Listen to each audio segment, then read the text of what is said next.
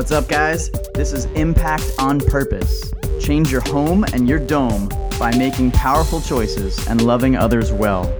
We hope you enjoy the episode, and remember, brace for impact.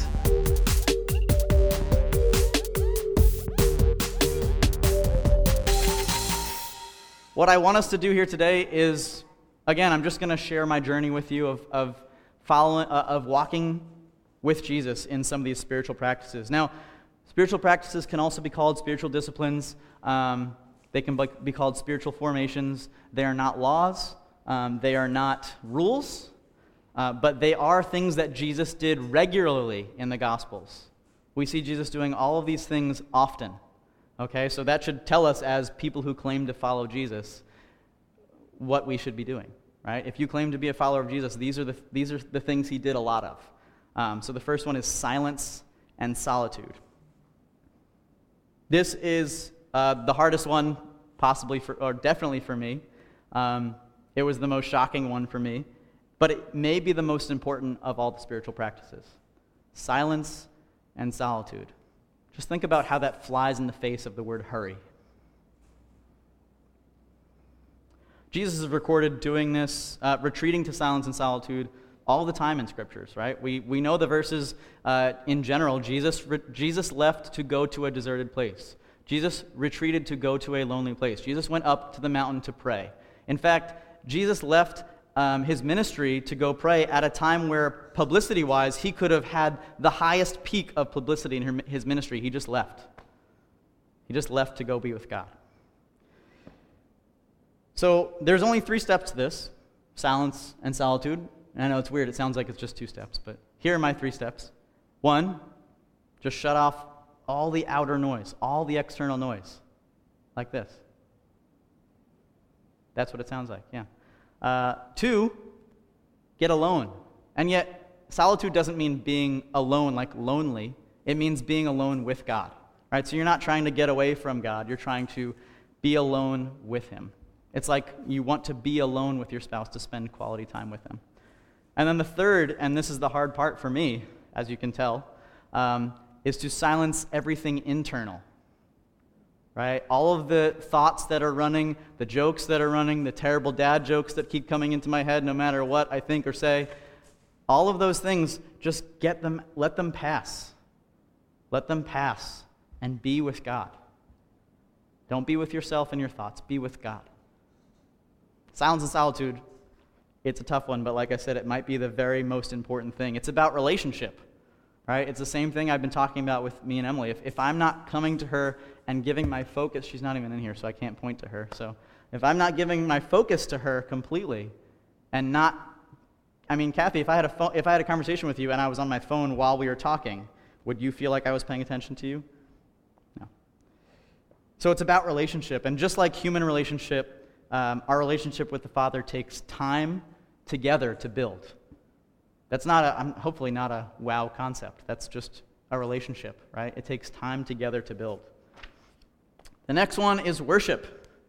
Probably my favorite. I really like this word, and yet, especially in church world, worship really just means a genre of music, right?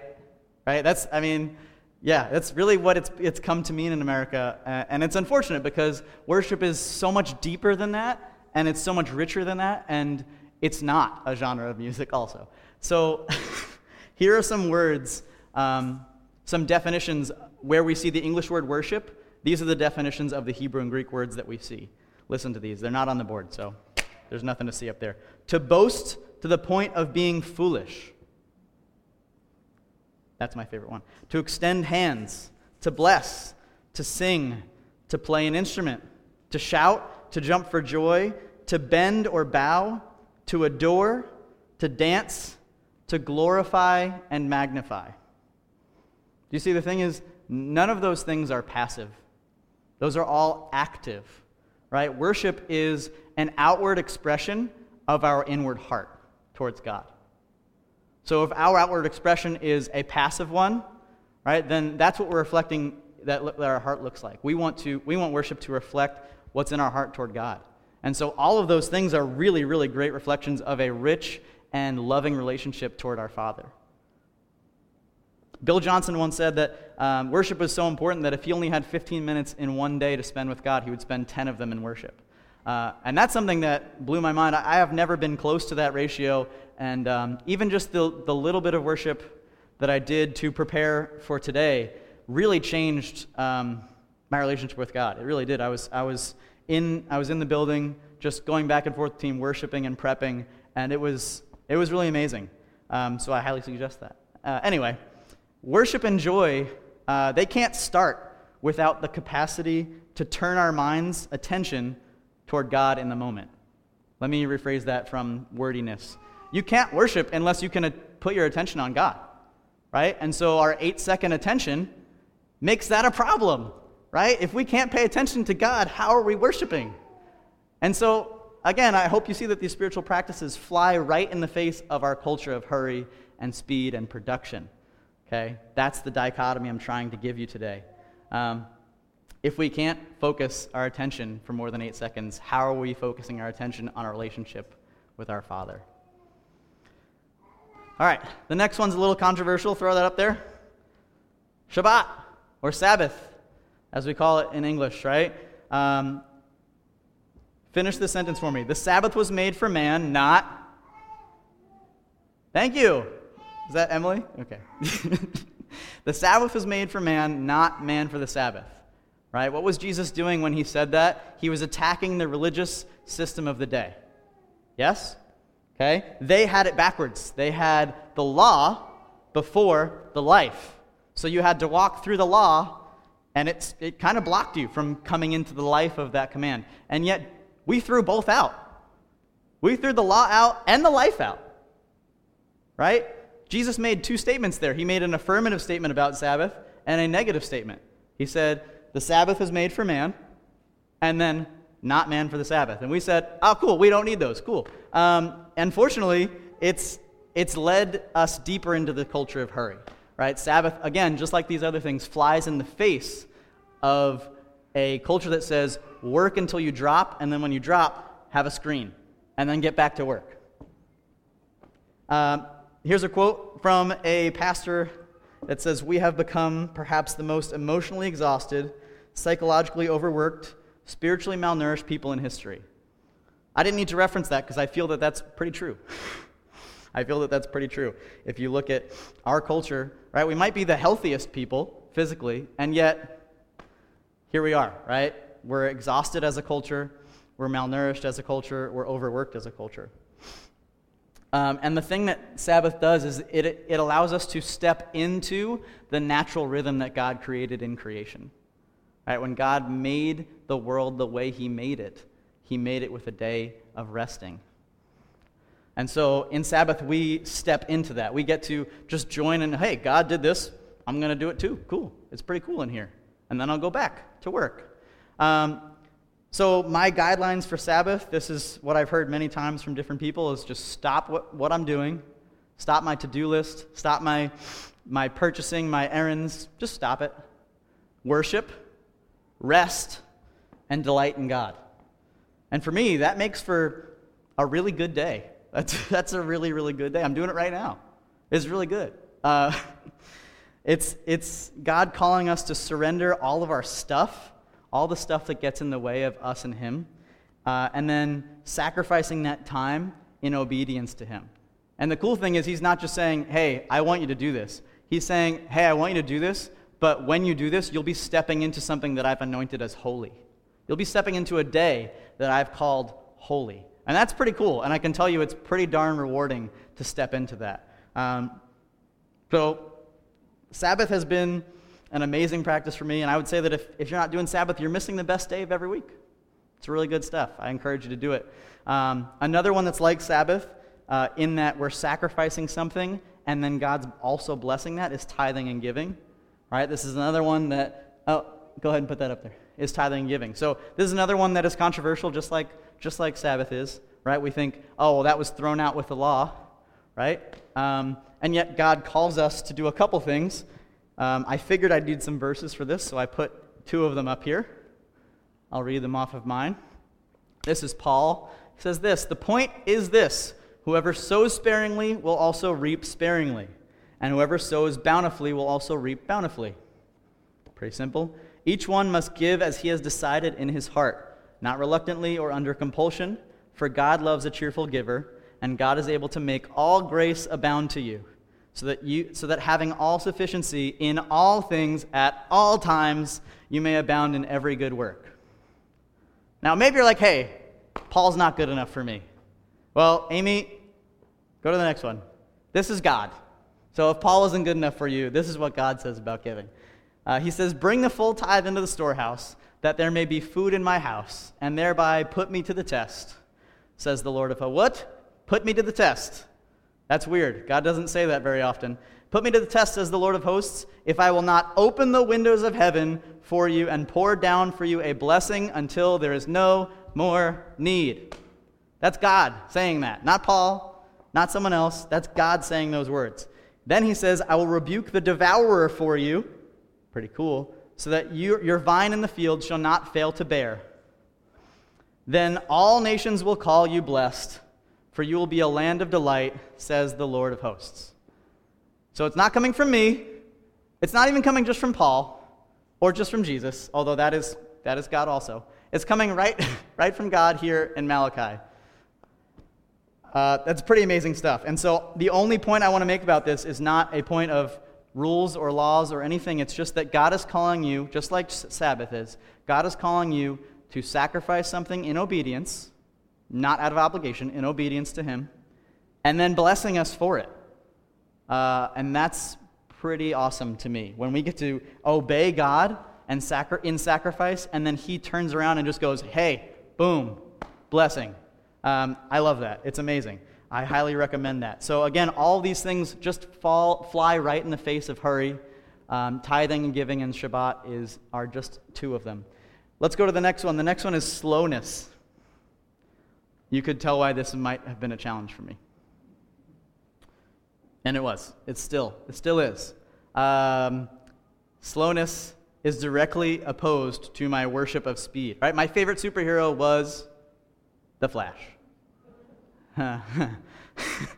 It's really ironic when you think of it, how deep I was into just loving moving fast. But this was literally the opposite of everything that I was pushing myself toward in my career, as a leader at church, in our family as well. Right, my goal was to move things fast, and yet here we go.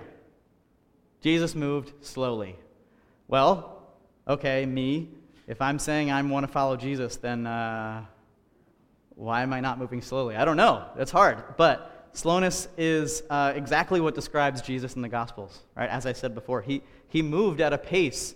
Someone called it the pace of grace. Did you call from the leadership conference? The pace of grace. I like that because it rhymes, but it's not my point. My point is Jesus moved slowly. Right? He didn't rush people out of conversations. The guy that he had to heal twice with the eyes, he didn't say, you're good enough. You can see trees. Go ahead. He didn't rush through anything. So it really just challenged me to ask, am I walking in Jesus' footsteps? And this was the next step for me. It challenged me to drive slow. Not just slow. I drive almost the speed limit now. Almost the speed limit, Long Islanders. Do you hear this blasphemy that I'm saying? I drive almost the speed limit. That's crazy. I never thought I'd ever say those words. It challenged me to not just walk, but to walk slow. In fact, it's been my goal with my Apple Watch to slow down my walking pace. Right? I just, you play little games with it just to make it fun. It's challenged me to think before I speak, which I'm sure all people in the world appreciate. It's challenged me to turn my smartphone into a dumb phone, to take away all the pressure of notifications 24/7, the pressure of having my work email on my phone, the pressure of people being able to contact me whenever they want, everything else that I've already talked about. I try to make my phone as dumb as possible, and it's been delightful. I don't have my phone here today. That's an amazing statement for me. I think that is beautiful. And yet, the more beautiful things is what slowness has led me to. Slowness has taught me to actually notice the seasons changing for the first time possibly in my life. When Karis was born, I noticed for the first time the seasons changing from winter to spring. I was like, babe, there's like these, they're not flowers, they're like little things on the trees. Are they going to turn into flowers? She's like, yeah, that happens every year. And I've never, ever seen buds before. Never. Why? Because why would I care? They're not my problem. I'm in a hurry.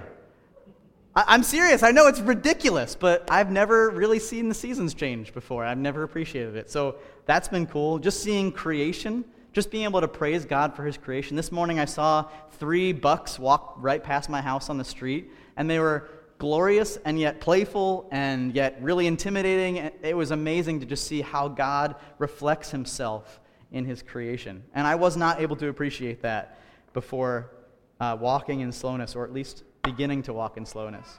It's also taught me to engage in deep conversations without getting bored or distracted. Another thing that you're welcome, world, God says. Now VJ can actually pay attention to when you say more than one sentence. Again, highly recommend. I know I'm just saying that after everyone. I'm getting a little tired of me saying that, but these are amazing practices. There's only 2 left, and one is interesting. So the next one is simplicity. Simplicity, when I heard this word beforehand, or minimalism even, I thought, oh, that's how you design a house. That's a design feature, right? It's a simplistic or design. It just means that everything's organized, or it means that everything is white. And I don't know which one, but it doesn't sound like Jesus cared about either one of those things. I love organizing things, so I was like, oh, cool. When I read about simplicity, I'm going to learn how to organize my stuff better. And then I read about it, and it was confusing, so I had to leave it for a couple months and come back to it. And when I came back, this is what I found. I found that everything we own also owns us. Everything we own owns some of our space, some of our time, some of our money, some of our attention. There's that word again. And then some of our decisions or our decision making, right? And so it's because we are in this cycle of hurry that we have this problem where hurry leads us, or in our hurry culture, we're told to want more, right? So we work harder, and then we want more, and then we work more, and then we are on the edge of this precipice here where all of our stuff is taking up all of our time, money, thoughts, energy, and decision. And we choose that cycle, unfortunately, over having time and having freedom from those things. So simplicity is how Jesus lived. Again, all these things are, and I'm just trying to bring that back. Simplicity says that more of our space, more of our time, more of our money, more of our attention, obviously, and more of our decisions can be used to follow God, or can be focused on following God in loving Jesus and in loving others. It's pretty challenging, but here's a really, really, really practical example from my own life. My closet last school year had, let's just say, 25 dress shirts in it, right? Every day, I picked a dress shirt out.